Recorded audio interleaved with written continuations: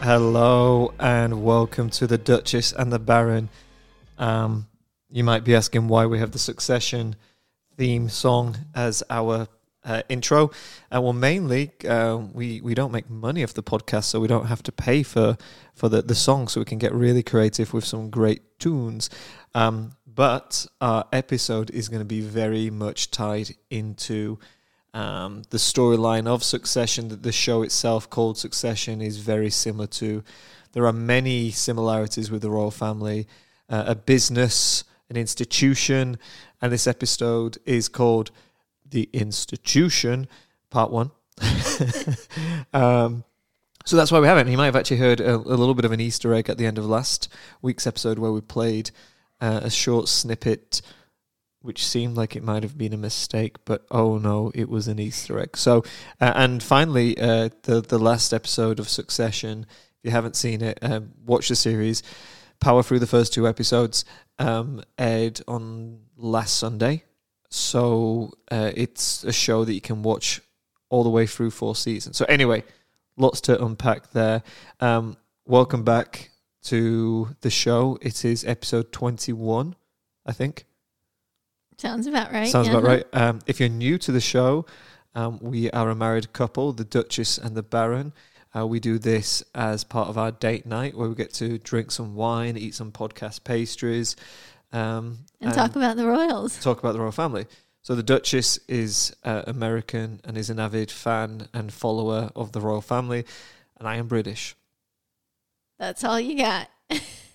Yep. That's my link. He gets to provide his British insight on the royals.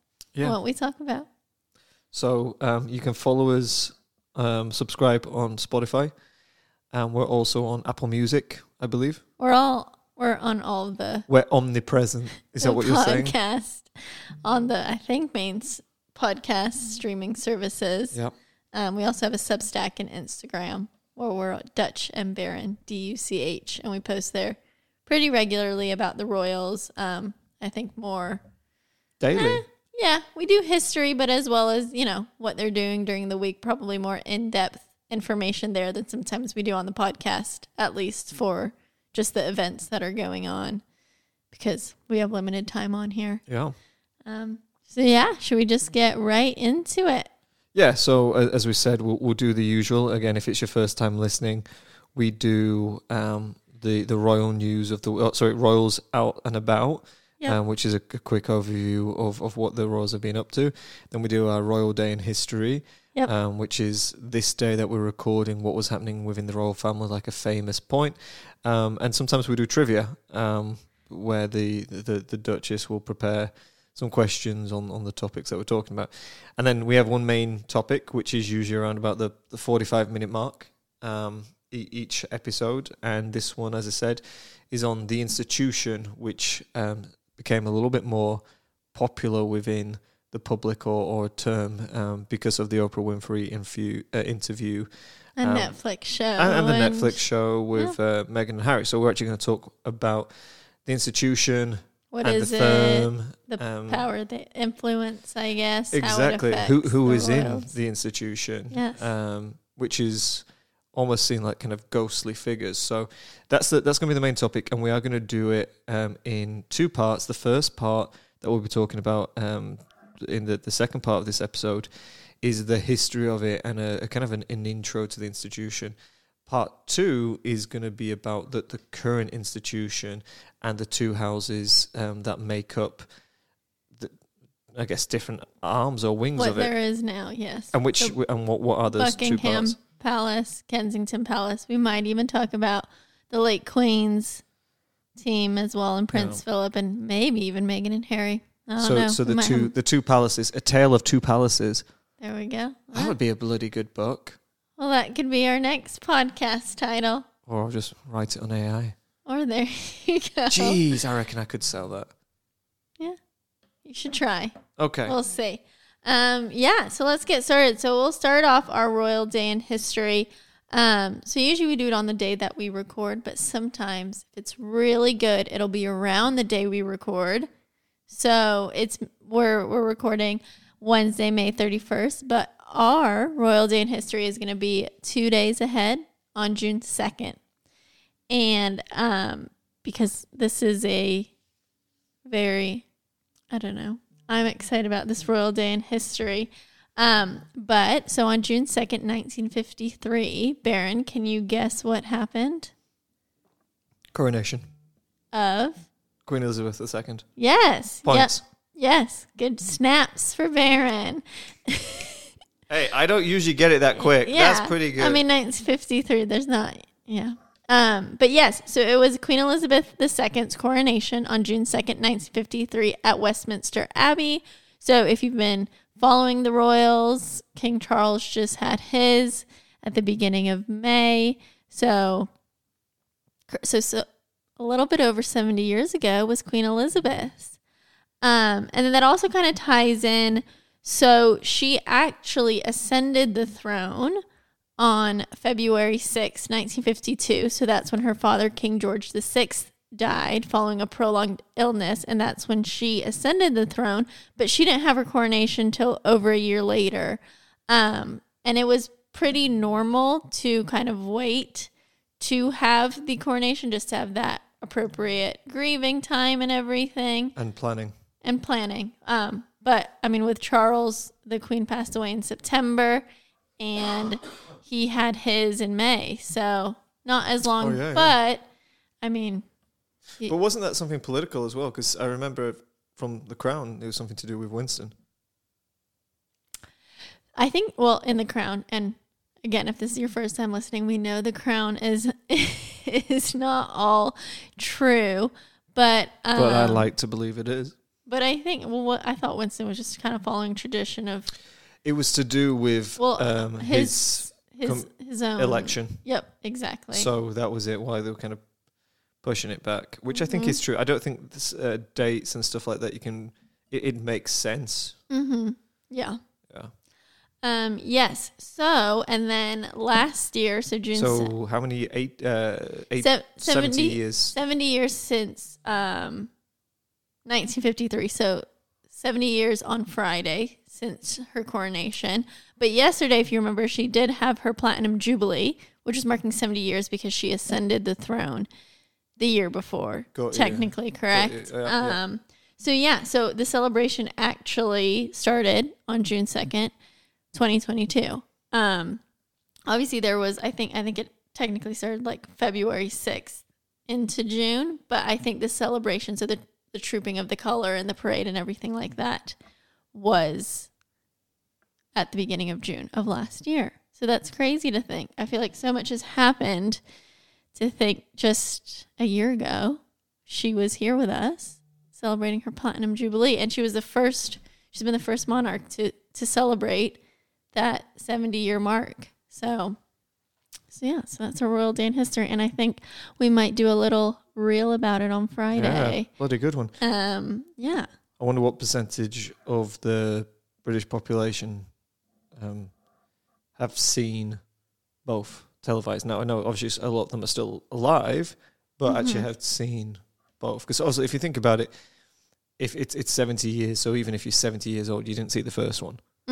You'd have to be in 5, 6 realistically to remember it. So you're looking at the population is really anybody with a good memory would be 80. Well, I think, one of the coronation garden parties, I think the one that the Prince and Princess of Wales hosted, I think it was that one.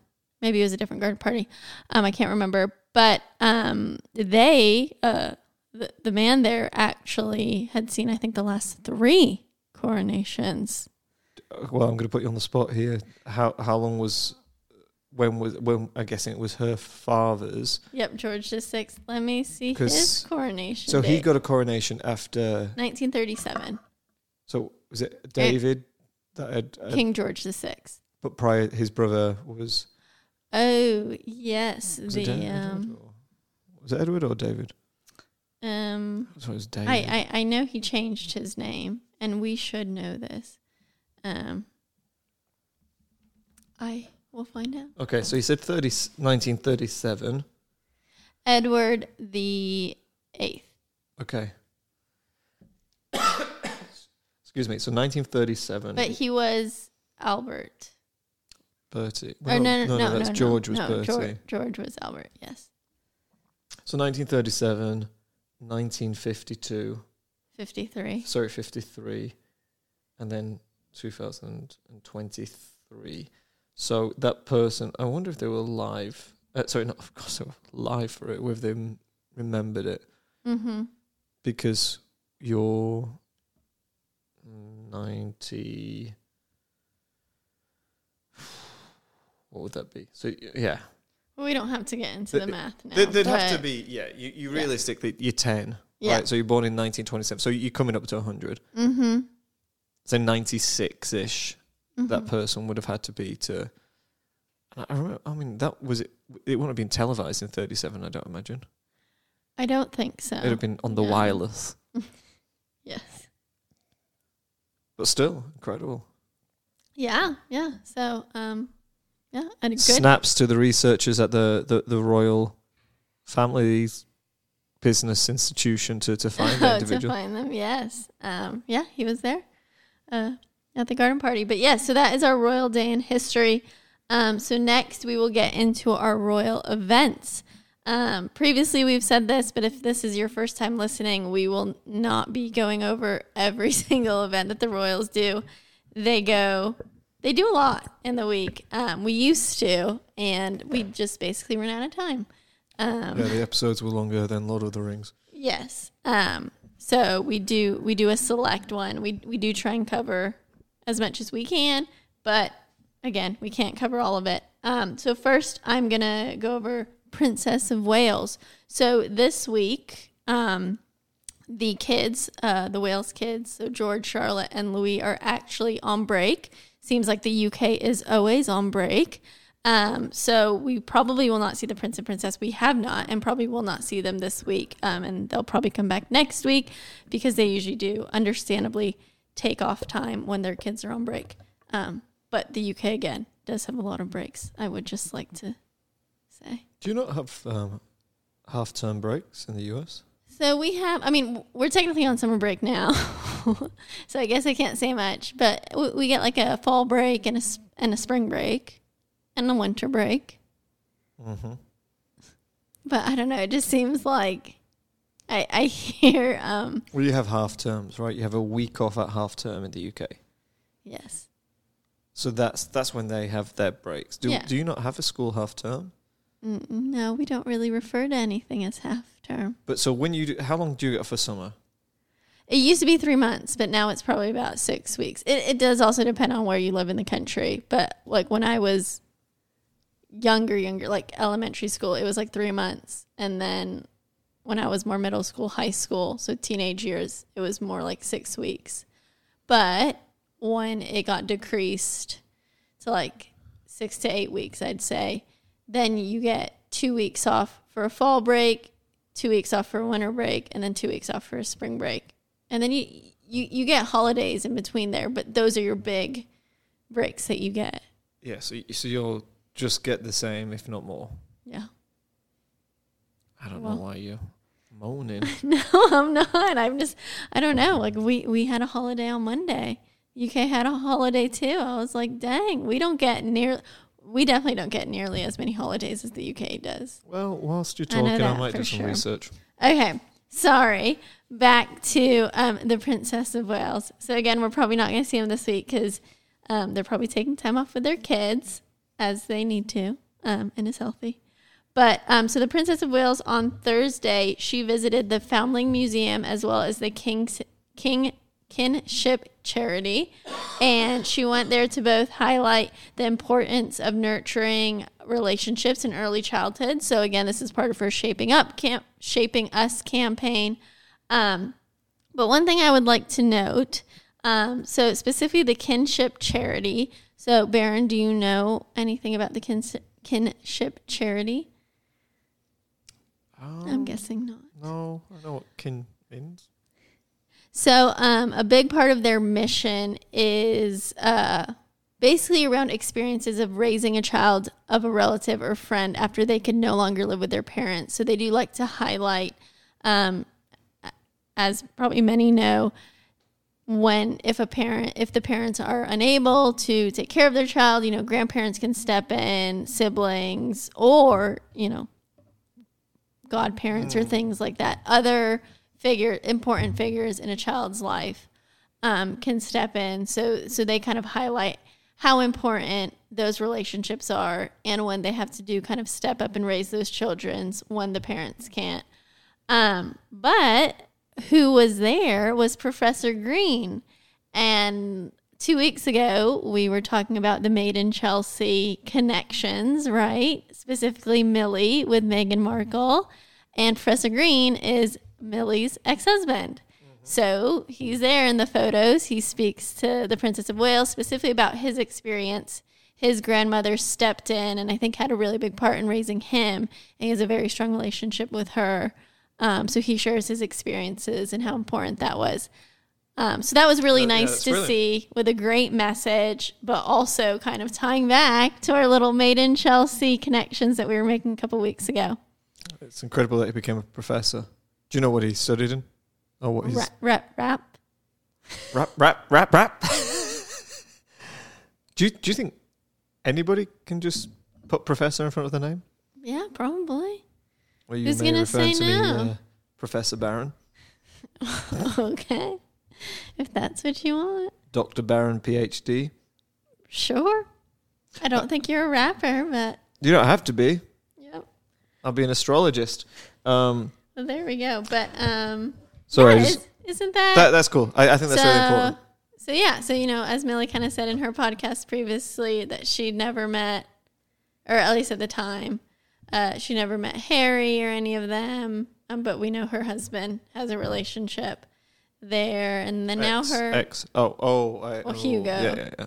And now her ex-husband has met Millie, or not Millie, Princess Catherine. Steve. Princess of Wales. What's his real name? Steve? I have no idea. I just know him as Professor Green. Yeah. Because that's how I listen to his music. I've actually never listened to his music. He's really tall. Please let us know if he's not, good. It's not my... He was probably big 10 years ago. When she first married him? Yeah. I don't really care for it. It's that London rap, so it's got a particular sound. Mm-hmm. We talk about London rap, or just British rap. It's more like kind of Cockney rap, so it's not like... Yeah. Anyway, I did want to talk to you. Guess how many UK bank holidays there are? 30. In the year? 25. 8. Maybe it just seems like a lot more. Guess how many federal bank holidays there are? 8. 12. There are more in the US. So these are federal. So if you work for a federal... But that's not the same every year. So like this year, and maybe I'm just talking about more recent, whisperings, or not whisperings, but recent. But like the coronation, they got a 3-day weekend. Course. We don't get a 3-day weekend when we get a new president. Should we? The federal yes. does. The Fed does. Well, we if don't. You work for the Federation. We don't. We don't even get the day off for like election day. I was going to say, if you work for the Federation, it's not like a starship federation. If you work for the federal government, you would. Well. So that's the pieces. So I think. But everyone gets it off in the UK. Coronation, like the Monday after coronation. Yeah. Yeah. But it happens once every 70 years. Yeah. Well, we don't get anything off once every 70 years. Do you not think there might be something that comes up? I don't know. I can't think of anything. Can you think of anything? Not without making a terrible joke, and I can't think on my feet. I don't know. No, I was just giving you a hard time. You were giving the British population a hard time. I think we do pretty well. Like I think with the UK, we talked. Excuse me, Mike dropped. Not on a good sentence. I think with we talked about this during the week. I think with the UK bank holidays, it seems there's a lot because I think they happen. Do they all happen around the same time of year? I think it's spring, summer. Like we don't have nowhere near as many as And I think that's the opposite winter. in the U.S. because basically I think you get like MLK or President's Day off, and then you get nothing until Memorial Day. So you literally have like 3 months of nothing. Yeah, so you're right, 3 or 4 months, and then so you have Memorial. So that's probably why. And then you do have more in fall. Memorial, July 4th, Labor Day. Veterans Day sometimes for people. Thanksgiving you get Juneteenth is a new one. Juneteenth. Christmas. Well, obviously Christmas. So yeah, you're right. US is kind of back 6 months of the year. UK's front 6. Well, maybe that's why. Yeah, so everyone gets an equal amount. I'm sorry. You get a bank holiday. Everyone gets participation credit. Should we continue with our event? No, let's keep on going with public bank holidays. It's a sexy topic. Yeah. So the next one I'm going to go on is Prince William. So he had a few events this last week. So do you know anything about Grenfell Tower? The Grenfell Tower fire? Grenfell, Grenfell. No, I do not. So yes, so he met with survivors and bereaved families of the Grenfell Tower fire ahead of the 6th anniversary of the blaze that killed 72 people. That was horrible. Yeah. No, it's tragic. But he met with the survivors and the bereaved families, and he visited nearby Queen's Park Rangers to learn of the support of the Championship Football Club has provided to the community since the tragedy on June 14th, 2017. Sorry, go on. And then I was just going to say a civil settlement was agreed earlier this year with more than £150 million awarded across about 900 cases. But I know... It's not much really, is it? Yeah. How many, 9 cases did you say? 900. 900, yeah, that's nothing, across is it? 900 cases. So he visited with survivors and then with the football club. And he also went, I know last year, I'm not sure if he went the years prior, but Catherine's gone with him previously, and I know he did tell him that he'd come back, to commemorate and things like that. And so he has. The sixth anniversary? Yes. It was the 6th. 2017, I'm guessing then. Yeah.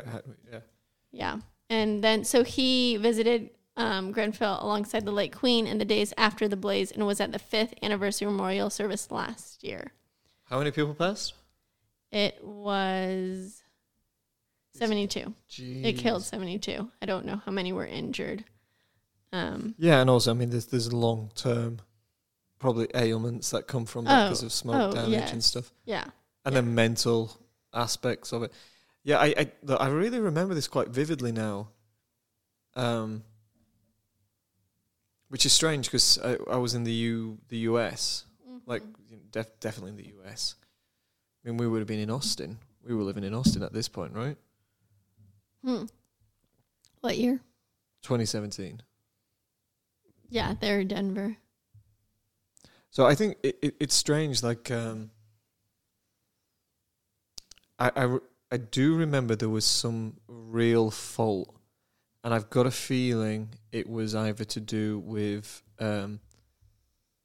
shoddy, not just shoddy workmanship, but there was corners that were cut. That I think it was either one thing that the building went up so quickly, and something to do with fire alarms and sprinkler systems. But I remember it was horrendous. I know not to be too morbid, but I don't think that it has to be one of the worst ways to go, because that was not a skyscraper, we call them a block of flats. So jumping's not really an option. Yeah. So I think the smoke, just being knocked out by the smoke, that would be the best way in kind of one of those situation. You know what I mean? Like, because you don't want to be jumping out of a... I mean, it's horrendous. Yes, it is. So, sorry, go on. So what was William doing there? So he met with the football club, and they've been heavily involved in supporting the victims of the fire. So one initiative was the creation of the Grenfell Memorial Cup, which features a day of football for survivors, bereaved families, and the wider community. And as we know, Prince William, he's the president of the English football's governing body, the Football Association, but also he met with community workers and youth workers funded by the trust who have been providing mentorship, mental health support, and development expertise to those affected by the fire. What do you know what it reminds me a little bit of? Do you know it was the Welsh coal disaster that we've talked about recently? I think it was a recent day in royal history.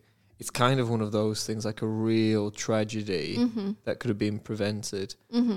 Does it say anything else about how it happened, or? No, this article specifically doesn't, but there are definitely. I think. Look, I know the UK's population. UK is around about 60 million. I know in the US it's 350, and there's a lot of tragic events on the daily. But in the UK, that type of number of people passing in one day is really, really rare. Yeah. So very tragic. I like I said, we spoke about it before. I don't know, and I don't think the royal family gets enough credit from this. And I think we've talked about the emotional state of the Queen was you just always have your guard up, because if you let yourself go, then you'd be a wreck. Yeah. Especially with this. I don't know how you could listen to somebody's stories and not just lose it, especially with something like this. Oh, yes. So I think there's so much credit that has to be given to the royal family, but also it's like, what does that do to them internally? The thickness of the skin, their mental state, that they can think, can I not release? And then I know we talk about Harry, and I think they're probably just more aware of that things can happen, things do happen, and probably they have more empathy and just, I don't know if understanding's the right word, but just more. They're thrown into so many of these situations where it's just like, let's go to a children's hospital. Yeah, well, and you've got kids on your own, and you like, just manage it. It's like, did you? We have definitely mentioned this, but this reminds me of something. Did you ever watch Scrubs? Were you too young? I watched some Scrubs, yes. So Scrubs was, there was one particular episode. Remember Elliot, the blonde-haired doctor with JD? She was like speaking to one of the more senior doctors. She's like, oh no, give me all the bad news things, because she just wanted to kind of get herself noticed by Dr. Cox, the resident doctor. It's like, go at it. I said, oh yeah, no, I'm really good at it. And she did so much to the point where she was like, this is horrendous. I can't mentally do it. And that's how I think of the royal family. It's like, well, yeah, you just learn to compartmentalize it, I think. And I'm not normal, is it? That's not normal. That's not human nature. It's not normal, but doctors and stuff probably do it as well. And I would 100% think they probably do have a time where they probably break down and kind of take it all in. But I think as a human, taking all of that on is a lot. So yeah, I think you've got to be a certain type of person, and they were born into it rather than. Yeah, I mean, they've been doing it their whole life, bro. I mean, especially their mother's death, especially for Prince William and Harry, right? And I think Prince William. It's tough. Like I said, when we did the Royals stuff and I came into it, I was like, I give or take the Royals when we first started this. Yes. But like I said, the respect that I have for them, keeping their memorial alive of these people, but that they're having to hear these stories. Bloody tough. I couldn't do it. I don't think I'd have the mental strength to keep on doing it week in, week out for years. Yeah. And Prince Philip retired and the Queen retired from it in the 90s. You've been doing it for 70 years? Yeah. Jeez. Yeah. Snaps.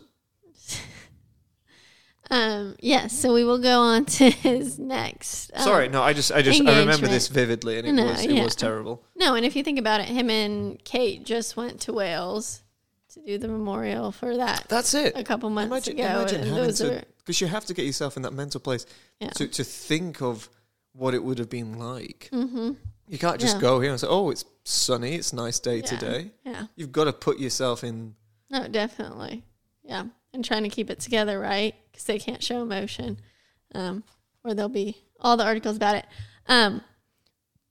But on kind of a different note, so Earthshot Prize, we know, is near and dear to Kate and Will's heart. They had the Earthshot Prize Awards last year, so he actually visited, I hope I'm saying this right, Notpla. Spell it for me. Notpla. Yeah. Where the hell is that? No, it's the name of this business. Oh. So they're an Earthshot Prize winner, and they are specialized focus on sustainable packaging. So here they are working with pioneering seaweed and plant-based plastic alternatives. So helping make plastic takeaway boxes a thing of the past, hydrating the runners at one of Europe's biggest half marathons with its plastic-free edible bubbles. And then I actually didn't know this was the amount, but they did get £1 million of funding from the Earthshot Prize. So he visited there. There's a reel on the Prince and Princess of Wales, but you can see him holding up some like seaweed, and it's really cool to see like everything they're doing and the progress they're making. So he visited there, and I think especially after this event too, because everyone knows if you follow the Royals, Earthshot Prize winners, but you kind of have to dig more into what these companies do. They do share it, but I think some people were saying like this is going to be his legacy, right? For the sustainable side of things. Charles's? No, Williams and Kate's, but Williams because I think they gave out multiple awards. So this one was specifically, so there's different areas you can win. So last year they had David Beckham, who was the one who gave out the awards, and they focus on 5 goals for the planet: protect and restore nature, clean our air, revive our oceans, build a waste-free world, which this is where this business won, and then fix our climate. And every year they have the Earthshot Awards. As we know, this year it's in Singapore. So we haven't done a cocktail for that we do the Princess Margaret's cocktail and stuff. Should we come up with an Earthshot? We should for next week. Yeah, let's do it. Okay, we'll do an Earthshot. How much more have you got on this? Because I did want to kind of go into this, but if you've got a lot more, I'll. Yes, yeah, I do have a few more. Okay, I will. We did get on some tangents. Well, yeah, I had another tangent, so I'll stop. So, yeah. Let's keep on rolling. Okay, and then we also have, the Prince of Wales, there are rumors, so tomorrow, Thursday, June 1st, the Crown Prince of Jordan is getting married. So there are reports that William has flown across to attend his wedding tomorrow. So we'll have to see. I don't think the Princess of Wales is with him, but we have at least Prince William. Lad's trip. Yeah, well, I think he is good friends with actually the Crown Prince. So I guess it makes sense. Well, Jordan's supposed to be an incredible place. I mean, he's been before, and then as we know, Kate lived there for 3 years when her father worked for British Airways. So she has ties to it. But so there's rumors that he'll be there tomorrow. So we'll have to see. I guess it's a security thing, not to completely confirm. Of course. Okay, so that's everything on the Prince William, Prince of Wales. Then we have the King and Queen. So last week they went to Belfast. Well, they went and they opened the Coronation Garden, which is part of their green initiative. I was actually very impressed by it. So they had like a coronation bench and a crown cake. Have you seen it, Baron? If you haven't, it's very impressive. It reminded me of like the Tivoli Gardens in Copenhagen. Yep, I've not been, but you have. Yeah, but that's what it kind of reminded me of.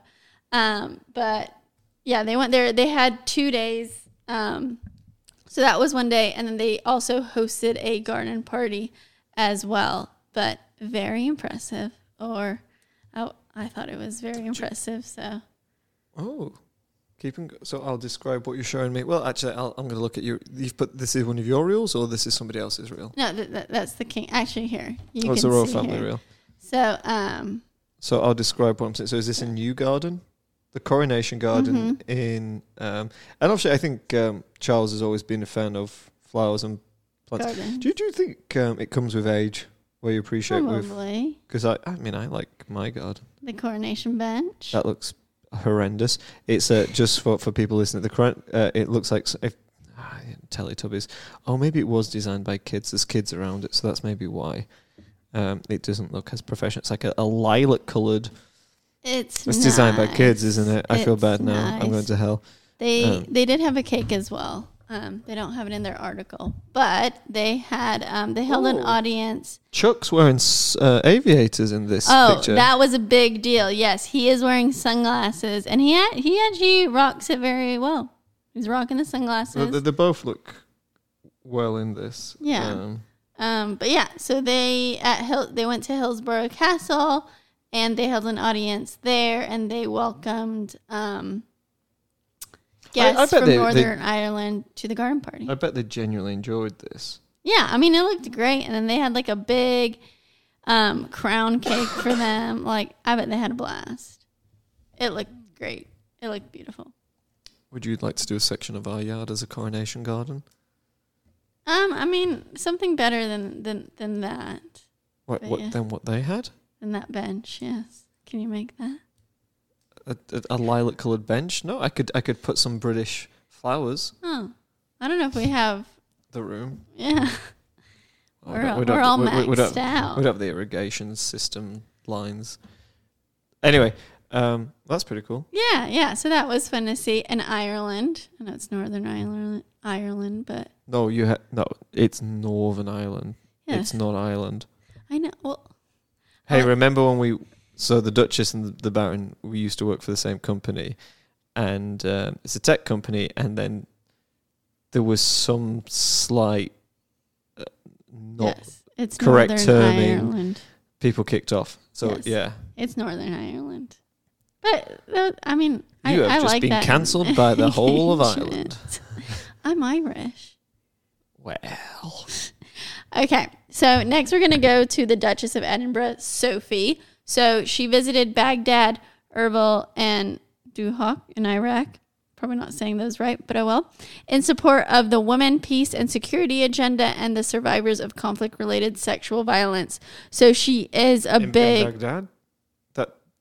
Sexual in violence Iraq? in Baghdad? Yes, yeah. Jeez. So that was... she's been the first UK royal to visit Baghdad in general, and especially... for survivors of sexual violence. I think this cause is really close to her. Just because I know she's done a lot in the UK. I know she does a lot around this cause, but yeah, going to Iraq and doing this, excuse my language, but she has some balls. Grande cojones. See. No, that's ridiculous. Yeah. It's insane. Yeah, and obviously it wasn't announced before security for security purposes, to be the first UK royal to go to I don't know. No, I think it's tremendous. Yeah, but you're battling not just. Iraq is obviously. You could talk for hours about Iraq, but it's that whole region. Yes. Yeah, it's that culture. It's the traditions, I guess you could call it, just how they think they're meant, all of that. So kudos to Duchess, huge. It's not a great summer break for her, is it? Yeah. What you can say, weather's nice.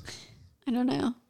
Personally, I would probably be but. Just think about probably the impact she made on those girls that she met there and everyone and the women, right? Seeing a duchess, they're, probably it would be memorable. They'll probably remember it for the rest of their lives. Or they just feel heard. Yep. So going on to Prince Edward. So he's the patron of the Duke of Edinburgh's International Award. So he visited Berlin and Prague to celebrate young people who have successfully participated in the scheme. So we talk a lot about this award because the Baron was part of it. Mm-hmm. But yeah, so Sophie was in Iraq. He was in Berlin and Prague. So busy weeks for both of them. Yeah. And then probably get some air mile points. And then free trip to Tenerife for both of them. Oh yeah. Well, I think there was speculation about who's going to go to Jordan for the wedding, right? And it was like the king. They're speculating king, queen, prince and princess of Wales, and they were like, "Well, the Duke and Duchess of Edinburgh, they've both been abroad this past week. I think Princess Anne has an engagement tomorrow, but so I think it was limited down to the king." Andrew. Or Prince. Oh, goodness.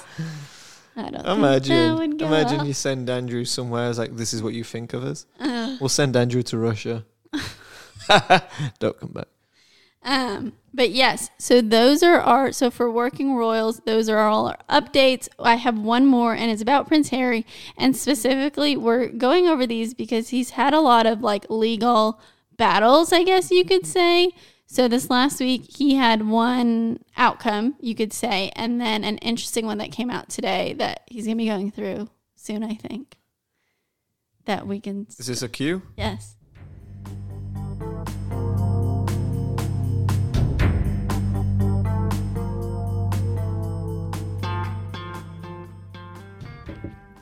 Okay. Courtroom drama. Yes. Prince Harry version...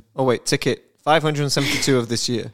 So he has one in the UK and now one in the US. So the first one was he did lose his legal challenge in police protection case. So this is in the UK specifically. So he has lost his bid to challenge a decision that he cannot pay for police protection while he is in the United Kingdom. So a judge ruled Tuesday that Harry cannot bring a second case against the UK Home Office, querying their stance that Metropolitan Police protection could not be bought.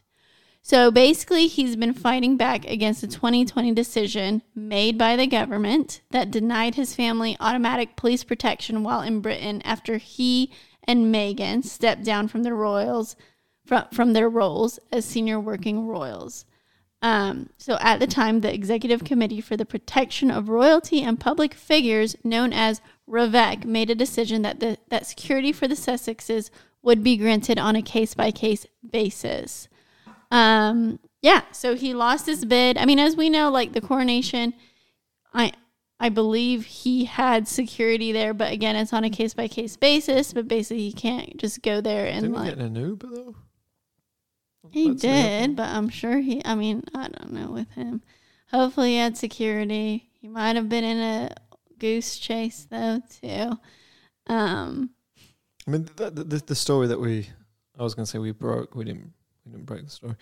But the story that we're talking about last week, it's all just a part of a plot. It was just part of a scheme to make it look like, oh my gosh, this is what we get in New York. When we get into the UK, we need it. It was just...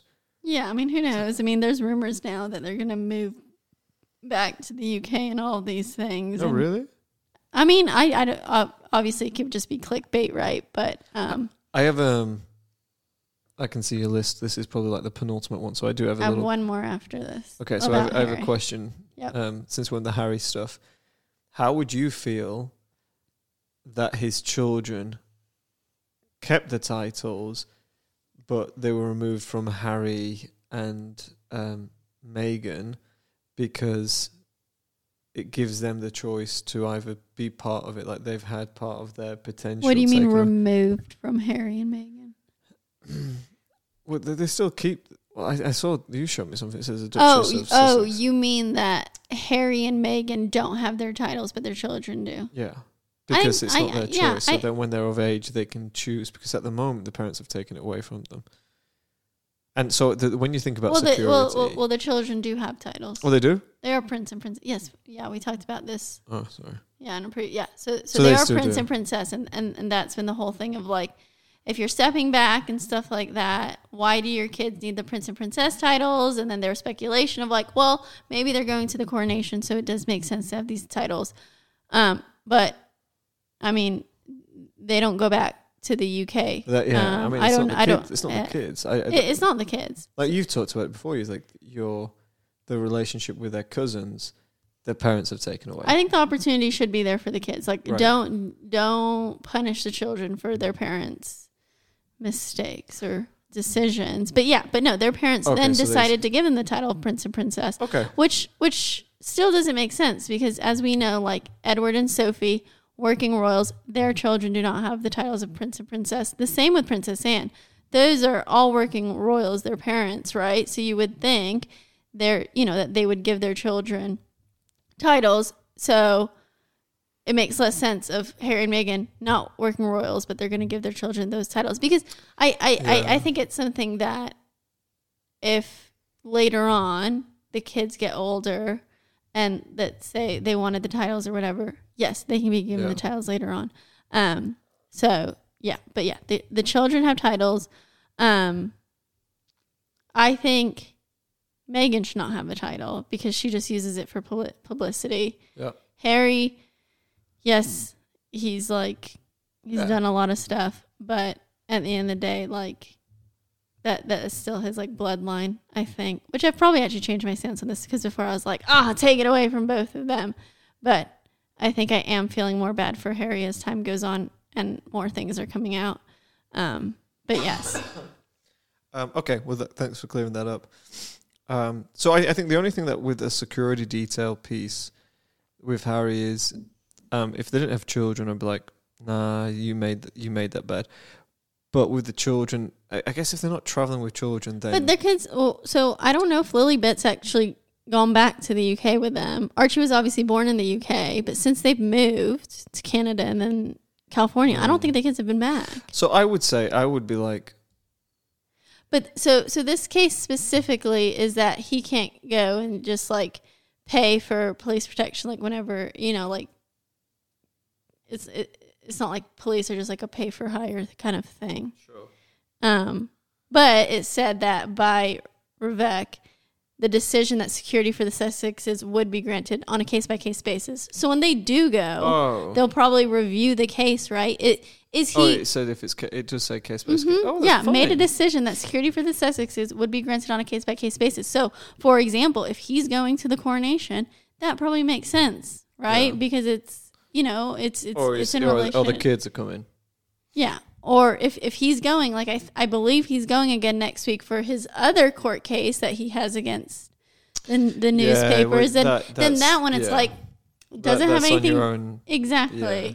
So yeah, okay, well that's good to know. Like the only thing I think about it is that if he was pushing for it for his kids, then I'm like, his kids don't go to the UK. Yeah, and I don't know if they will. I don't know if Meghan will let them. I don't think she will. I don't think she would let the kids go without her, and I don't know when she would go. Yeah, I understand that from Meghan as well. She's probably not going to go with her kid. If she's not going to go without her kids. Oh, sorry. You know what I mean. Yeah, and there's no big events for her to actually go to till, unfortunately, probably Charles's funeral.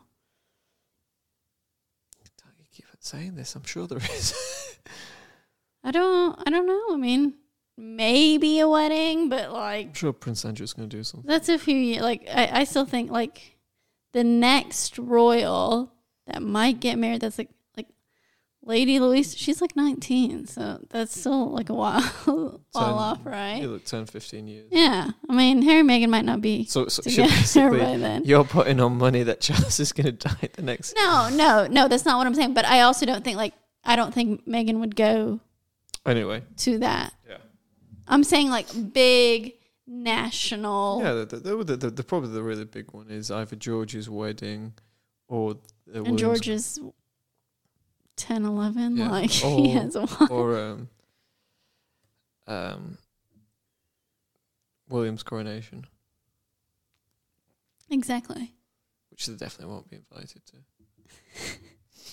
I don't know. They might grovel. They'll have a seat outside. Hey, they might be moving back to the UK. Who knows? Okay. So I'm going to go to the next court case. So this is the last of the royal events.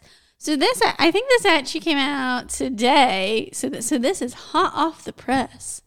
So this is a U.S. This is a U.S. I don't know if you'd call it trial. And it's not really a trial yet. So basically, a court has agreed to hear a lawsuit over Prince Harry's U.S. visa records. So this is just a hearing of it, right? So obviously, we don't know what's going to happen of it. It could just be dismissed, whatever. But a think tank called the Heritage Foundation filed a Freedom of Information Act lawsuit earlier this month to force the release of the prince's immigration records, given the widespread public and press interest on the specific issue of whether DHS acted and is acting appropriately as regards to the Duke of Sussex. So basically, they're taking the federal government to court in an effort to get records related to Prince Harry's U.S. visa application, questioning whether the Department of Homeland Security acted properly after the Duke of Sussex admitted he has used drugs on U.S. and foreign soil. So we saw that, he's been, I think, very open that he has done drugs, and even with like his therapist kind of stuff, marijuana, and he's admitted he's done other drugs and things like that. Do you remember what other drugs there were? Shrooms. I think that there were some like psychedelic ones. Okay. Fact check me on that. Yes, I believe there's some. Ladies East Lover, can you just fact check that? No, I just want to make sure it's fact checked there. But basically, which I remember when, some of their, I think the Netflix documentary or wherever okay. All right, so the Heritage Foundation is trying to discover if the revelations of the Duke of Sussex... Cocaine, sorry, in spare. Of the Duke of Sussex... and magic mushrooms with Courtney Cox. All right, well, there it is. Sorry, I got more into this article. In his memoir, Spare, he said he'd been taking cocaine, and then he'd also taken magic mushrooms at Courtney Cox's home in L.A. Yeah, so I think looking at that, probably the big one's cocaine. I mean, mushrooms. I mean, they're both illegal, right? Some states, shrooms, I think is. I don't think no. I think Colorado. Okay, just Colorado. I don't. Yeah. Anyways, so I know there was a lot of kind of backlash after memoir or Spare that was like he's done drugs and I will say in the States and probably other countries, I would assume if you're on a visa, you cannot break the law or really step out of line without the risk of losing your visa because you are here technically temporarily until you get citizenship. Basically, what they've said is that the United States law generally renders such a person inadmissible for entry into the United States when they've admitted to the essential elements of a number of drug offenses in both the United States and abroad. So basically, him saying that he's done this, he is inadmissible for entry into the United States. And so the question that's surfacing is DHS may have improperly granted him a waiver to enter the country on a non-immigrant visa given his history of admissions to the essential elements of drug offenses. So that is basically the essence of what it is. So Class A, heroin, cocaine, ecstasy, and LSD are Class A. Wait, what was it that was from Breaking Bad? What were they making? Meth. Oh shit. So speed, cannabis, ketamine, methadone, and some amphetamines are Class B. So methadone is that meth? So that's a B. So if he's taking LSD, he's taking shrooms, I guess that's the closest to LSD. So I guess cocaine and LSD, you could lump it as both Class A. Yep. And then cannabis is Class B. Mm-hmm. Yeah. So essentially at the end of the day, if you're doing drugs, you're inadmissible for entry into the United States. That is U.S. law. If you do it in the U.S. or abroad. Right. That's U.S. law, especially with immigration. Immigration is a very, I will say, delicate, strict area in the U.S. I think any country is. So it's like just because he's a prince doesn't mean that he can do all these drugs and be like... more even so, I think you're going to be under the lights to talk about it. I mean, we talk about PR. Mm-hmm. Just think about what that is a potential outcome that the US will investigate it, because he could be deported. It's not like saying... Then that's when they'll move back to the UK. Maybe that's why these new rumors that they're going to move back to the UK has come from. I don't know. They're running out of countries.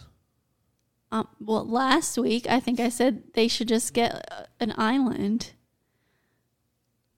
Well, they wanted to go to some of the Commonwealth countries. I don't know, maybe. Well, what did you say? She looks like the Commonwealth? They might do more damage, though, than good. But yeah. Well, it's a Privacy World Tour. Yeah. Australia. But I'm sure at this point the UK would not want to pay for them for their expenses. It'd be good for the news. Yes. So the hearing will be held Tuesday in federal court in Washington, D.C.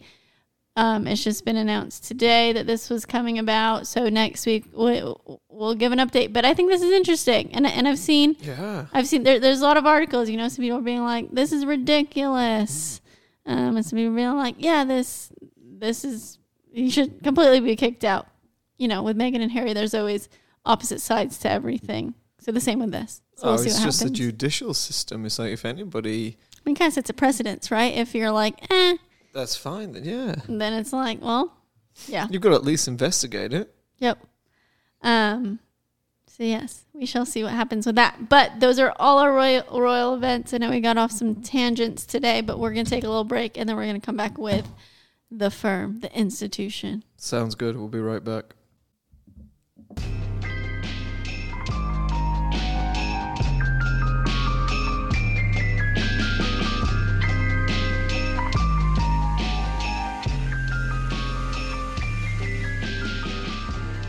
Dang, I wish I could play the piano. Catherine can. She can. I wonder if she can play the Succession theme tune. We'll ask her next week. All right, so this is our main topic. It's the institution. And I think this is something that we've probably should have done in an earlier episode. But it is the foundation to so many things, this myth. What is the institution? What is the firm?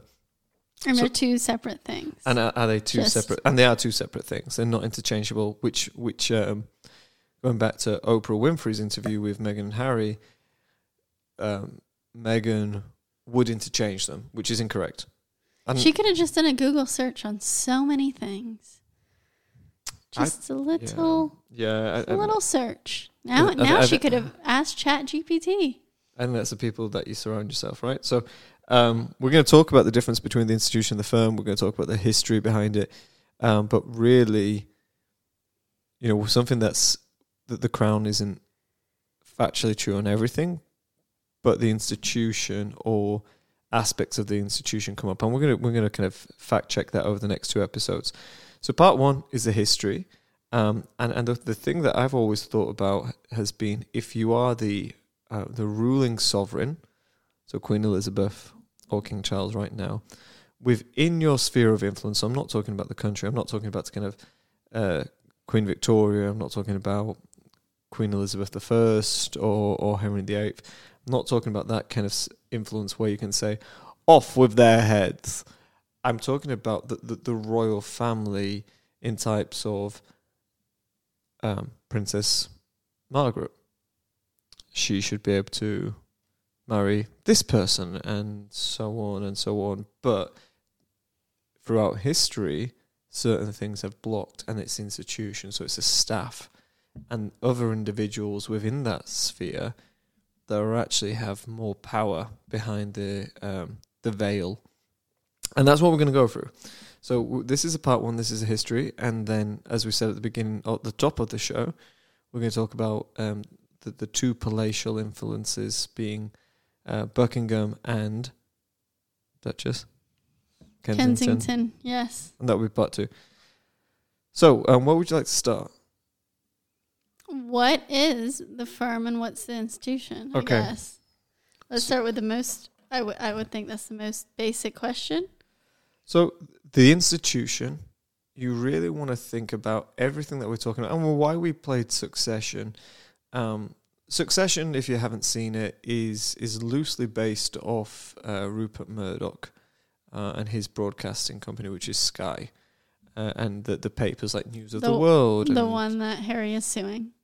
Or he owns. Yeah, it was News of the World and all that Yep. piece that came down. So, print media, TV, and so on. So what a connection to the royals. Right, exactly. It's loosely based off that. But when you think of the institution, or how they use the term institution, just think of a business. And through the whole of this topic, think of the royal family as a business. And at the end of the episode, we're actually going to tell you about a few jobs that are available within the institution that you can apply for. I am going to hyperlink these in the podcast Do you notes. get to interview with the Prince or Princess of Wales? I'd expect so. It would be the final interview. What do you think? Going off, if we think of the royal family as a business, so you would say the king or queen is a CEO / chairman, right? Not chairman. You're right the first time. It's a CEO. Okay. They're the CEO of a public company. Not which a private. Is Great Britain.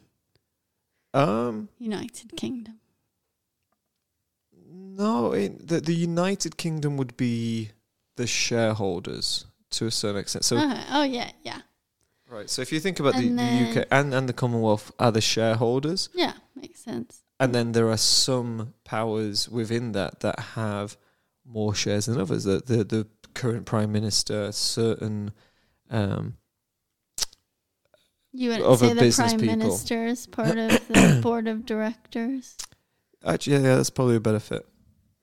So what would you say? I would say the next. And I know there are many senior working royals, but with Prince William becoming the next heir, would he be like the COO or something like that? CFO, CRO, CFO. Yeah. Gotcha. Okay. So I think the firm, let's start with this. So institution, the business. We have the CEO, currently King Charles. We have the COO or CRO, whatever you want it to be, probably William, next in line. But the firm itself, where do you know when it was coined, the firm, or when it was first mentioned? No, the Crown. I feel like before the Crown, though, I felt like they tried to keep it hush hush, and then it was like the Crown came out, and then Meghan was like talking about it. Well, no, so at least from my recollection, it gained. Or was it with Diana or something? No. It gained. What's the word? Steam from the Crown. Mm-hmm. But it was actually, and this is factually correct, it was George VI that coined it. And he said Elizabeth's father.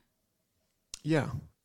He said it's the working royal family, the royal working members. Yeah. Mm-hmm. Is the firm. Senior working royal, yeah. So that's the firm. So just to clarify for our listeners, so non-working royals are not part of the institution. So now Meghan and Harry are not part of it. They're part of neither. So the firm is royal working members, and the institution is the business. Yeah, sorry. So the firm. So they're on furlough. Yeah. I mean, I don't think she's coming back. They've been laid off. It's honest. I mean, we keep this quite business. To make it clear as possible, that's how we're going to tie it together. Is business. So the firm. Sorry if I said institution earlier. Yeah. So the firm is. No, it's okay. Megan did this in Oprah the whole time, so it's just. Hey, I am not a celebrity that's been trained in this, and we don't do edits really on this show, so can't edit that out. So, but no, it's confusing, right? So it's a good point. So you would say that the firm is the King and Queen, Prince and Princess of Wales, Duke and Duchess of Edinburgh, Princess Anne. Oh, and then like the Duke and Duchess of Gloucester, Kent, etc. Princess Alexandra. Okay. And obviously the firm. Everyone that was really on, the coronation balcony, and really in that coronation photo. Think about the coronation balcony, and that is the firm. Okay. Okay. So throughout time, obviously the firm changes.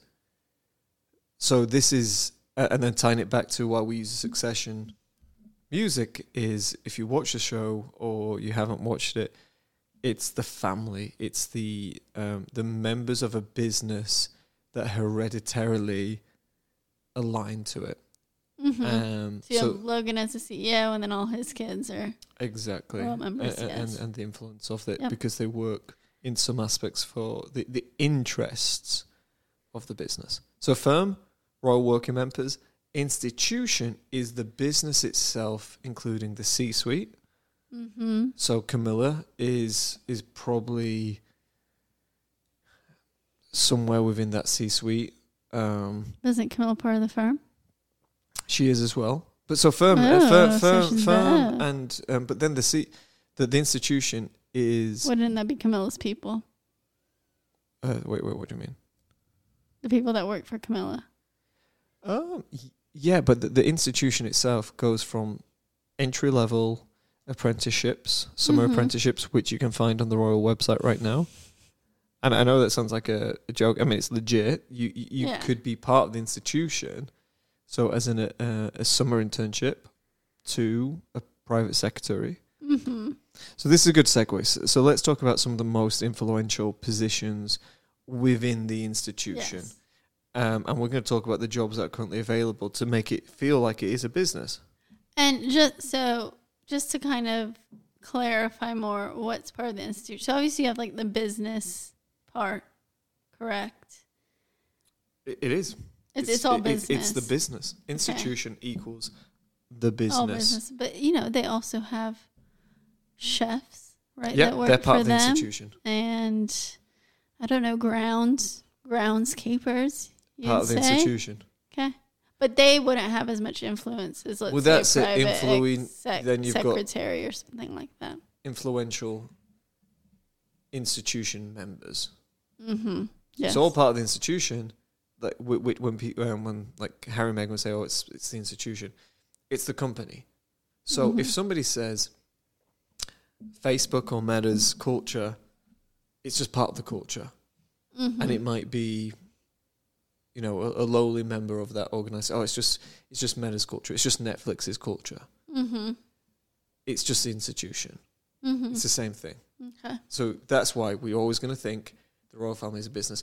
Now, one thing I wish I did a little bit more research into this because I've thought about it off the top of my head. We're going to discuss next week. I don't think the Spanish, the Swedish, Norwegian royal families have this level. I don't think they have a career site. Uh-huh. And that's why. But they do, I would assume, still have a version. Yeah. They have staff, but do they have a head of digital media? But do you also think that's what's made the British royal family more prominent than, let's say, other royal or other European royals, or I think royals in general? I mean, obviously depending where you're from, but I think the British royals, you can say, are probably the most well-known royals. Absolutely, and I think it's the Commonwealth. I think it's a lot to do with the Commonwealth. You think that's why they're more prominent than other royal families? Yeah, and I think what you could do, especially with the Spanish royal family, is you could have a Spanish Commonwealth quite easily. And you could have the Philippines in that. You could have Mexico. Any of the major Spanish, the parts of the Caribbean and South America. And do you think that's why Queen Elizabeth put so much emphasis and time into the Commonwealth? Mm-hmm. Yeah. I can see that. But I would also think that the institution, especially, I'm sure they hire business people, right? would probably understand that from a more business perspective. Not as much of a, not emotional or. Oh yeah, it's a really good point. It's a really good point. But from like a business perspective, they'd probably be like, okay, the Commonwealth, we can get X, Y, Z, or however they would think about that. But you make a really good point, and this is where the UK government sees this as, I think it was in the 1970s. I mean, every so often there's a call to abolish the monarchy in the UK. Mm-hmm. I don't think it'll happen in the next 50 to 100 years, and here's why. Because the UK government knows what it does for tourism. And we talked about this in a previous episode. The ROI, or return of investment, or the if you put $1 in this investment as a company, you're going to get 20 back, mm-hmm. which is it 2,000%? Is it 20,000%? I don't know. I think it's a 2,000% investment. Mm-hmm. That's what it does for the British government. So that's why it's so much closer. Like you said, you use the word emotional piece. It's not an emotional piece, it's a business. Yes. So everything about the royal family now is business. So, and this kind of ties back to some, I don't know if you'd call it backlash, that has recently come about with the royal family. So as we know, the coronation was this year. I think they said it cost around $125 million. Mm-hmm. But if we think about, so Queen Elizabeth's funeral was last year, and that cost about $200 million. And these are dollars, so they've converted this to pounds. But if you think about that, that's $325 million, and even in less than a year that they've spent. So I know there's been a lot of criticism around that, particularly. Yeah, because it's taxpayers' money, so understandably. But we've talked, and I know this is besides the point, because we've talked about kind of how much the British royal family brings in and things like that. But I think with these two things, and I guess this would happen with any coronation and previous monarch's funeral. But if you do think about it, that's $325 million in less than a year of taxpayers' money. Like that is a lot in that a shorter span of time. I can't remember what it was. I think it was. It makes sense to be. It was either a third or 2/3. So let's just use a conservative term. A third of people that in tourism visited the UK came for the royal family. And if you think about that, then again, it's that 20 ratio. And it's not like the UK is not like the Caribbean. We don't have beautiful beaches. We don't have the Alps. We don't have ski resorts. Yes, we have beautiful countryside, and we have London and what have you. But yeah, well, you also have to consider that, which I don't have it. I don't have any of those figures off the top of my head. But you also have to, it costs this much, but how much did these bring into the economy? How much money did these events bring into the economy, right? Especially, I think, the coronation and definitely the funeral, actually, as well. But people coming into the UK during that time, spending those few days, going to see all the touristy stuff. And I know with like Queen Elizabeth's, going to Windsor Castle, visiting where she lay, and all those kinds of things, that, they definitely point out this is how much money it's cost, but they don't point out how much it's brought in, which it's an agenda. I did see King Charles's figure. I forgot what it was, but it wasn't like $20. It's an agenda, and look, I feel, at least in this podcast, when we set ourselves up, you're passionate about the royal family. You're probably pro-royal. I was, I could leave it, take it. At the beginning was when we did this. But I like numbers. And numbers for me are fact. You can't lie as much. So when I looked at, like we talk about return of investment, geez, like these guys work a lot. Mm-hmm. And I wouldn't take the job. Yeah. If you asked me to be Prince William, would I take it? Hell no. Your daughter could be a princess. Nope. Definitely not. Yeah. So, look, I think the numbers, you can throw those numbers and say this is how much it costs. For the British economy, it brings it in. And I'm pretty sure like that the Spanish royal family or the Norwegian royal family, probably thought we might miss a trick here. So let's talk a little bit more about the business correlation to the institution and why criticizing the institution criticizes a CEO. And I'm going to use an example. Let's have a look. I'm going to use Bill Gates. I know he's not the CEO of Microsoft anymore. I think he might be cancelled. Is he? I think, yes, he did, yep. All right. Well, top of mind, do you have a popular CEO? Bezos. Well, he's not at Amazon anymore. But let's use Bezos and say I mean, you could use Mark Zuckerberg. Yeah, okay. Well, because, I mean, CEOs became celebrities in the after 2000, right? Mm-hmm. Yeah, you know what I mean? I don't think they previously were, like, CEOs. Even the company that I used to work for, that we worked for together, our CEO said, I'm not He's celebrity. not a celebrity. He said, I'm not a celebrity CEO like a Zuckerberg of that nature, but he was still in the same arena. So he I wouldn't agree with that. But no, he's not. Yeah. But no, the celebrity CEO. Anyway, so let's use Bezos. Let's use Bezos, and let's just say Jeff Bezos is still the CEO of Amazon. Yes. Now, if an employee was to say, you know what, I think Jeff's all right, but Amazon's culture sucks. Mm-hmm. We have so much. I have so much respect for Jeff Bezos. Like, he set the company up. He's brought a lot of good, but the company culture sucks. Yeah. The parallel of that was Meghan and Harry's interview with Oprah. I have so much respect for Queen Elizabeth and everything that she's done, but the institution is vile.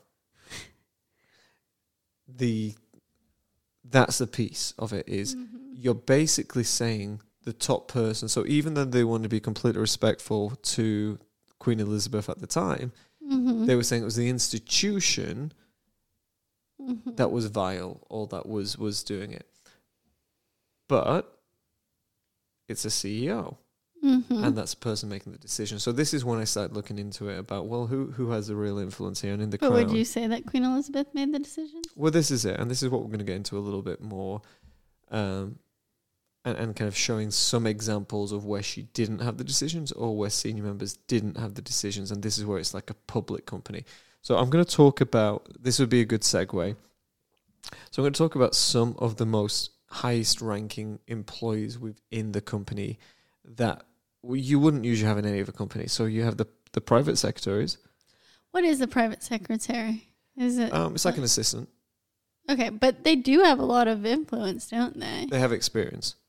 Okay. Historically, they have experience. Because in the Crown, especially Queen Elizabeth, he's like, based on my experience. That's it. That's exactly it. It's experience. Because she wanted the younger one, right?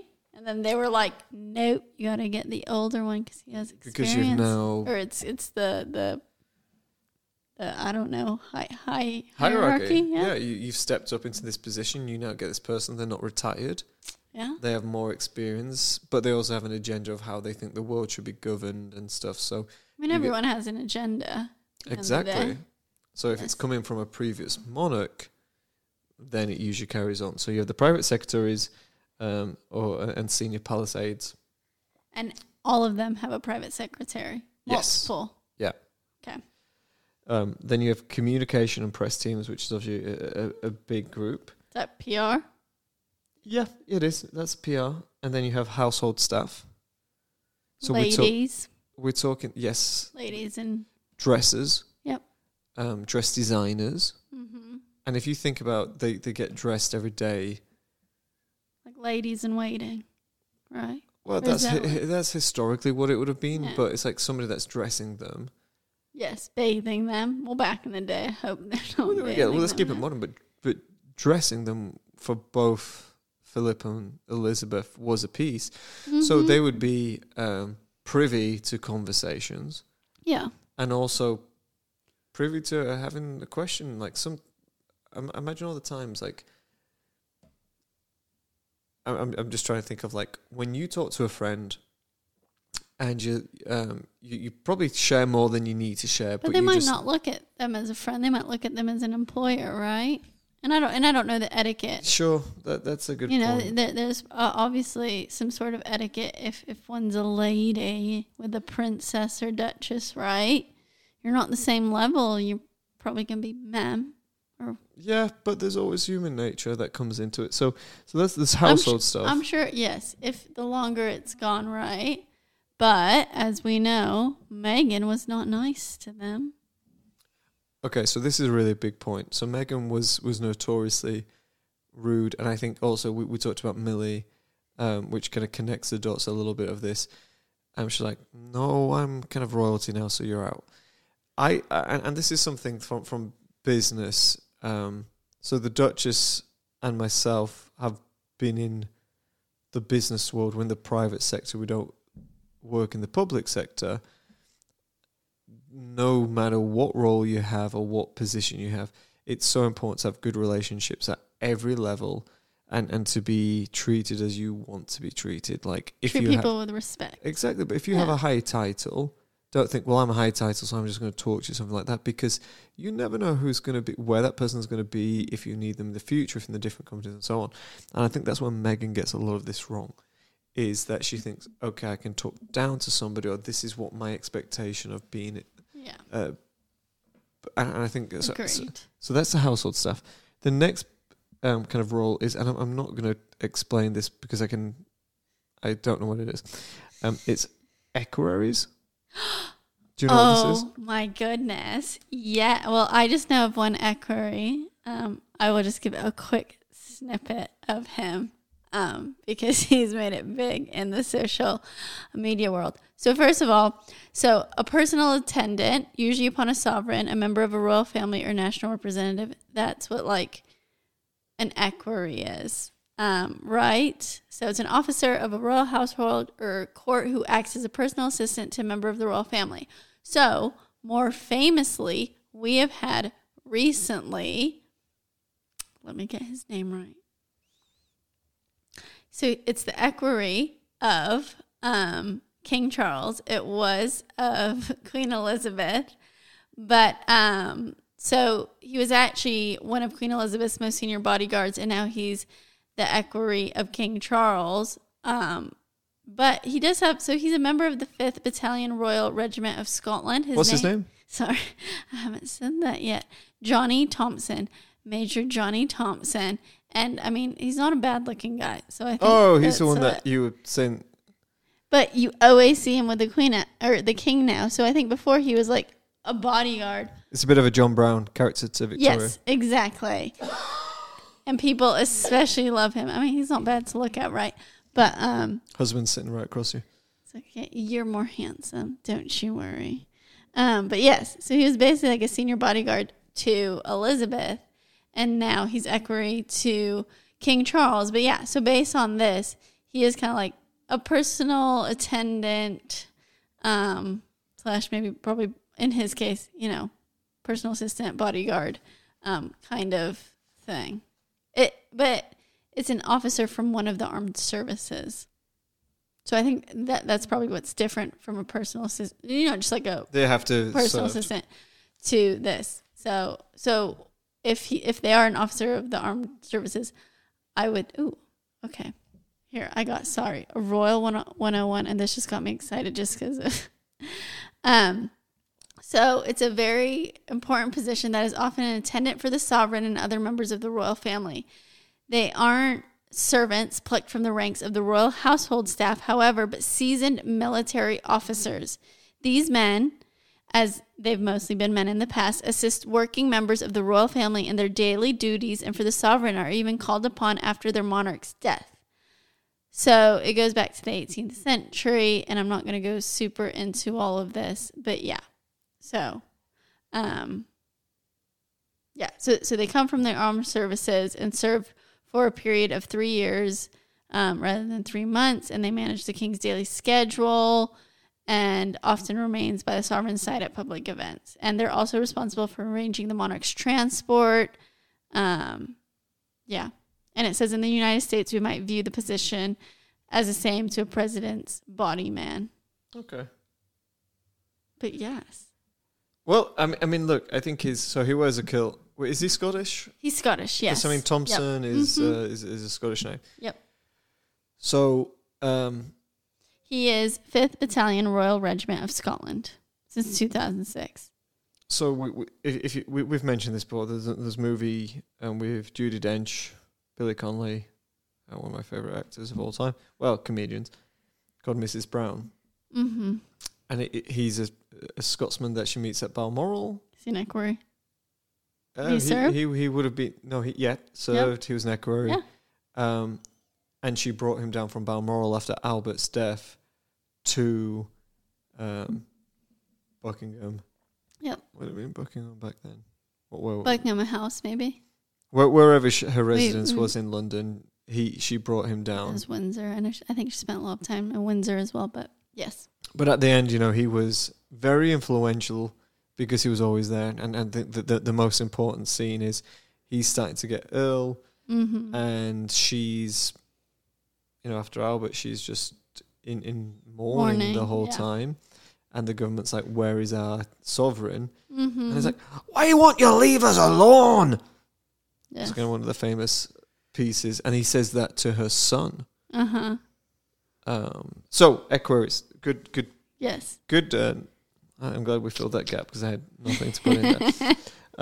Then you have constitutional, can't say this word. Constitutional. Constituental. No. The Constitution. Constitutional. I don't think this is one. I mean, you can see it, but you want me to read it. Constitutional. Oh, okay. That's the word. Constitutional. Constitutional. Constitutional advisors and lawyers. So that's number 5. Legal team. Legal team. That's what you should put. Constitutional is important because of the Commonwealth. Yeah. And finally, coaches and mentors. Which we'll talk a little bit more. So look, before I move on to the final piece of this, I'm going to talk about some pieces where the CEO for a public company doesn't make the decisions, and this is where it aligns within the... I think that does happen. Right, exactly. I don't think that's uncommon. No, exactly, and this is where we're going to point this. So you may remember in the Crown, and again, as always, we use a kind of the disclaimer, this might not be completely the fact, but Prince Philip always had an issue as what he called with the mustaches. Yes. So he had to wear certain ties, or he had to wear certain things, like, I'm not going to wear that bloody tie. Yes. And that was because it was the equerries or the previous private secretaries. Didn't he make them shave all their mustaches? He did, in the show. Yeah. We'd probably have to fact check that to see if it's true. But it may be he... When she became queen or something. And he was like, I should be able to do this. I'm not a pawn, and so on. So there were certain things where, again, the CEO maybe used a power queen to do that, to balance that, kind of go against what her advisors said. But at the same time, with Princess Margaret and Peter Townsend. Peter Townsend. She lost that because of the constitutional advisors and lawyers, where she said, yeah, of course you can. And then she had to backtrack because of the public opinion at the time. Yes. Well, I would also bring up the Mountbatten Windsor. So Philip wanted all of the kids to be Mountbatten Windsor, have Mountbatten in their last name, right? Mm-hmm.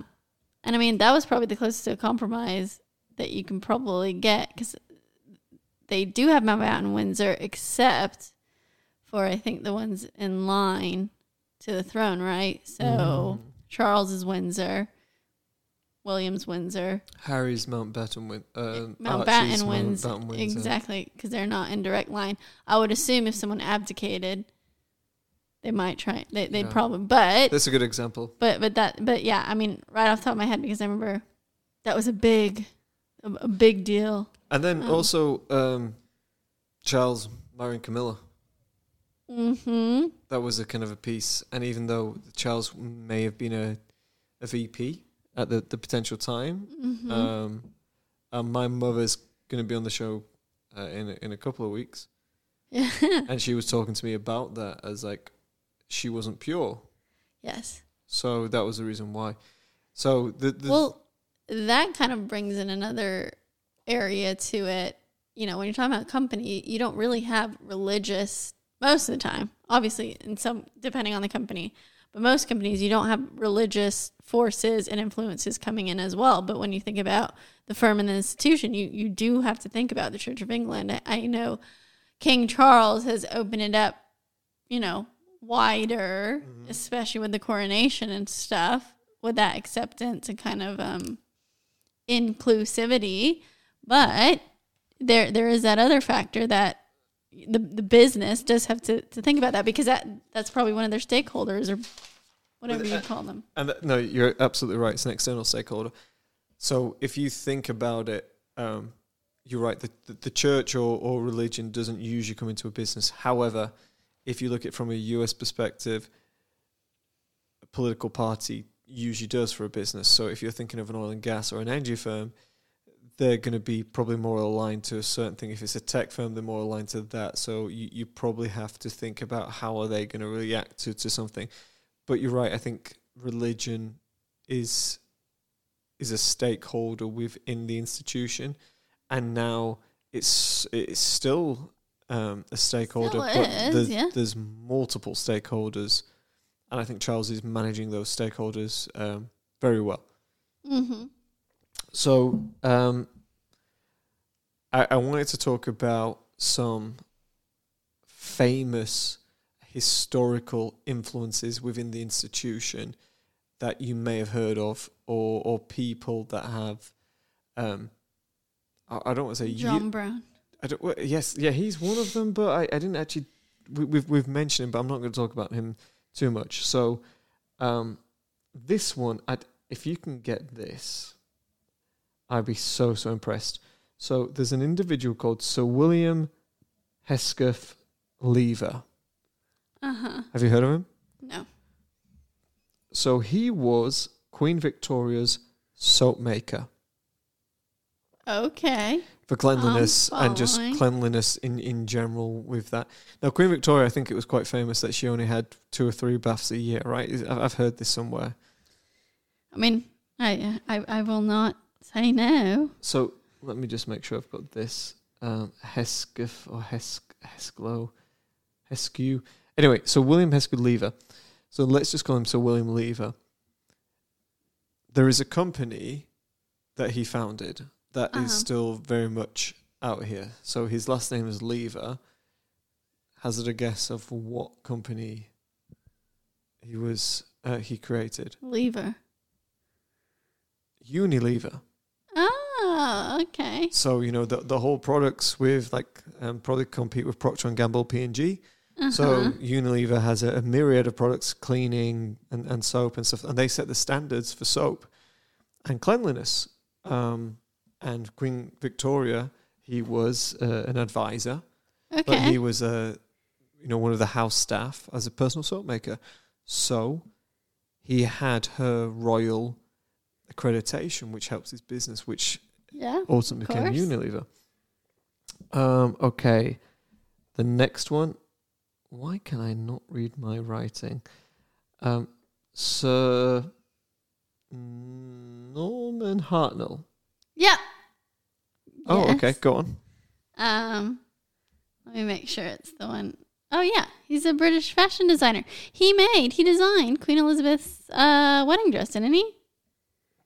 Correctamundo. And he was a dressmaker to Queen Elizabeth. Yes, we talked about this in a previous episode. Yeah, so he, again, had a lot of face time with these individuals. So he was her, official dressmaker.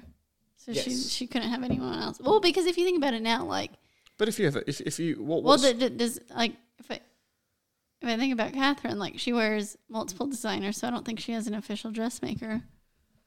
No, I don't think fashion was the same at the time, right? probably Coco was coming out. Fashion in the when did fashion really kick off? The 40s, the 50s? Branding and stuff didn't really come out until later, like global commercialization. So Norman Hartnell. So you've got to think about the face time that these individuals have, and just talking about. I mean, stylistically, you are. What's the word? You're influencing. Oh, definitely. You're in. It's all influence. So, and this is why it's a little bit of a difference to a whole business. But you've got people that influence decisions, and the companies that we've been with, we know there's certain individuals that are influenced by ideas, and I think that's really important. The next one, Sir Alan Rickman.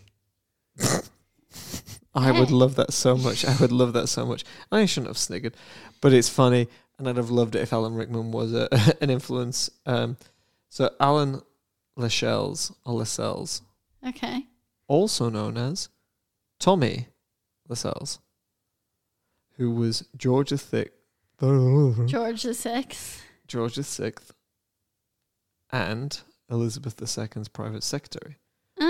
Is he the eldest one? He is that one. He's a gentleman. Very serious. But he is known as one of the most influential staff in the institution ever. Why is that?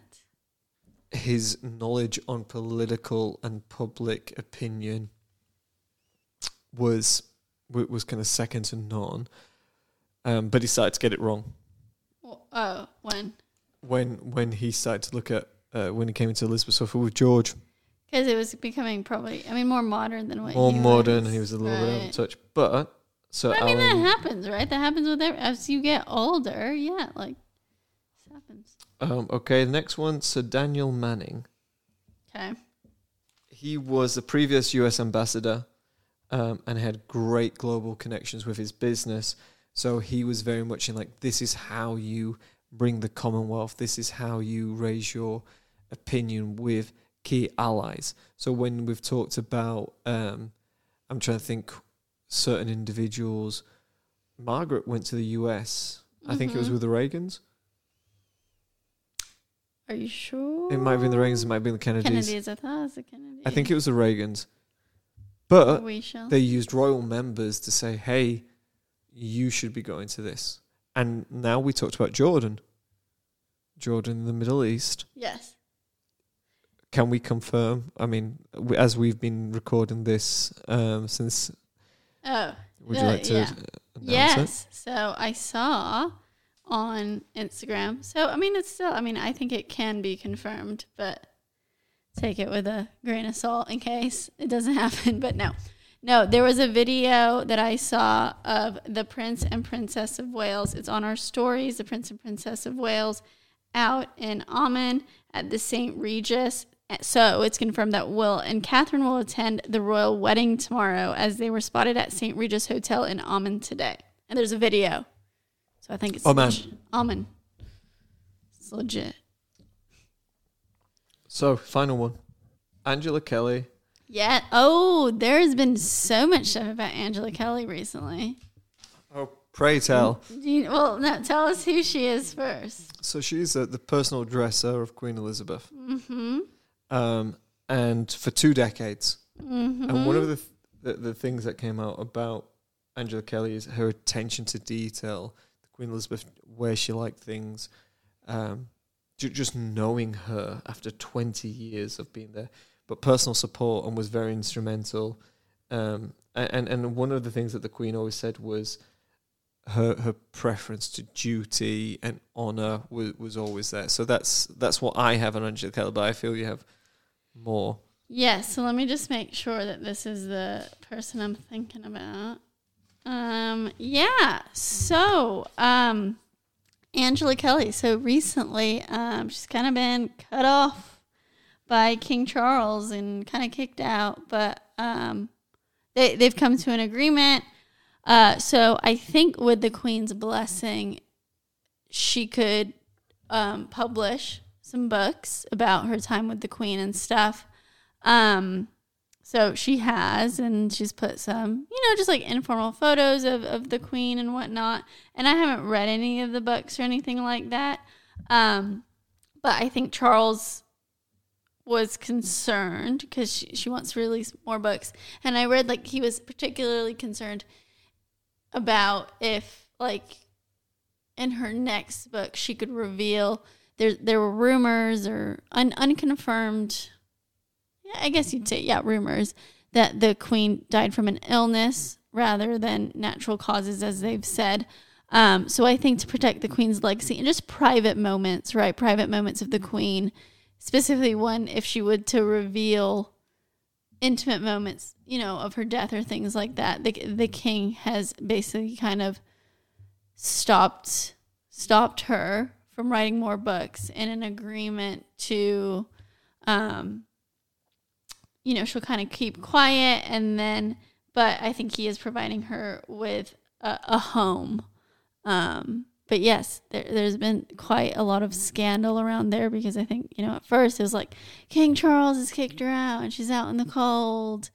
And then I was like, well, they've reconciled. But from my perspective, what I think he's trying to keep her legacy private, intimate details of her legacy private and things like that. Again, I haven't read any of the books that she's released so far, but there are some, there's some not nice pictures of the Queen, but they're informal, right? There's one where she's just kind of relaxing, which is fine and stuff like that. But do you know how old Angela Keller is, ballpark? She is maybe I would say she's 60s, around King Charles's, maybe a little younger than King Charles's age. But her and the Queen did seem to have a very good relationship. I mean, for the Queen to give her blessing, but I think she also said, I don't know how it was confirmed that she had the Queen's blessing, if it was the Queen told her this in private or if there was people around. But Prince Harry has also kind of criticized Angela Kelly as well. So I definitely think there might be some, background drama with her. Well, I mean, I don't know. No one can confirm that unless you're part of it, but she won't. She was born in 1957, so she's 65. Okay, I mean, look, she's retirement age, so I mean, the only thing it says is what's Charles trying to protect. I mean, if you write a book of just the good moments with the Queen, call it Good Moments with the Queen. I don't think it would just be good moments, though. No, I know, but I mean, the one that I remember specifically, which I don't know. Is he protecting his legacy or the Queen's? I don't know. I mean, it could be either, but the one I read specifically of why he could be stopping it is if she provided intimate details of the Queen's death or something like that.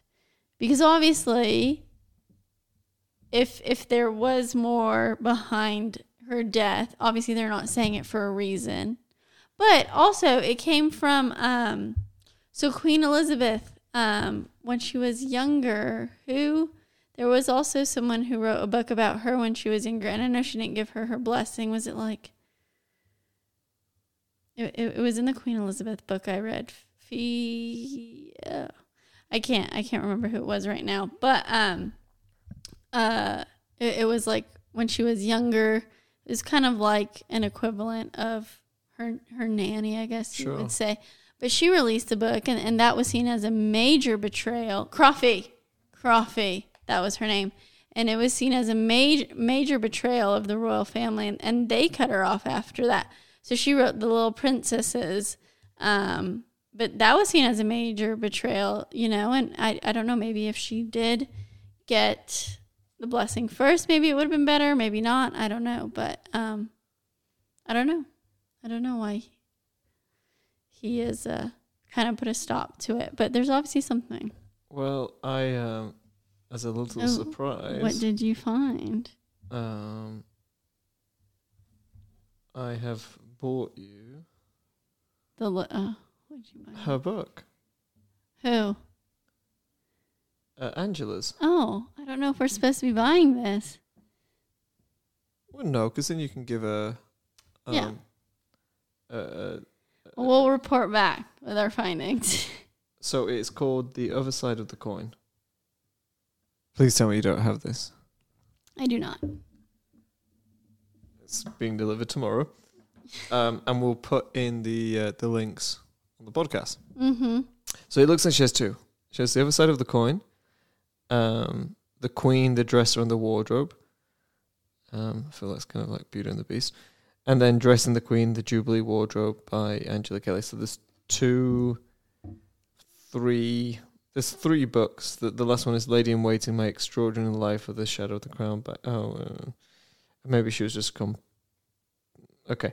Anyway, there's two definitive books that she's written. Okay. So you'll have to let yes, everybody know how it is. So that's Angela Kelly. So that's some very influential people. So let us know how the book is. Yes, I will. And one person I'm going to add, and I think he's a more recent one, Jason Knopf. So he was the royal aide. He was a former royal aide. And he's the one that kind of gave evidence against Meghan Markle with that whole thing. But he was also given an MBE by William, which we can talk about more because we're going to get more into, I think, the current institution. Like, here's a promotion.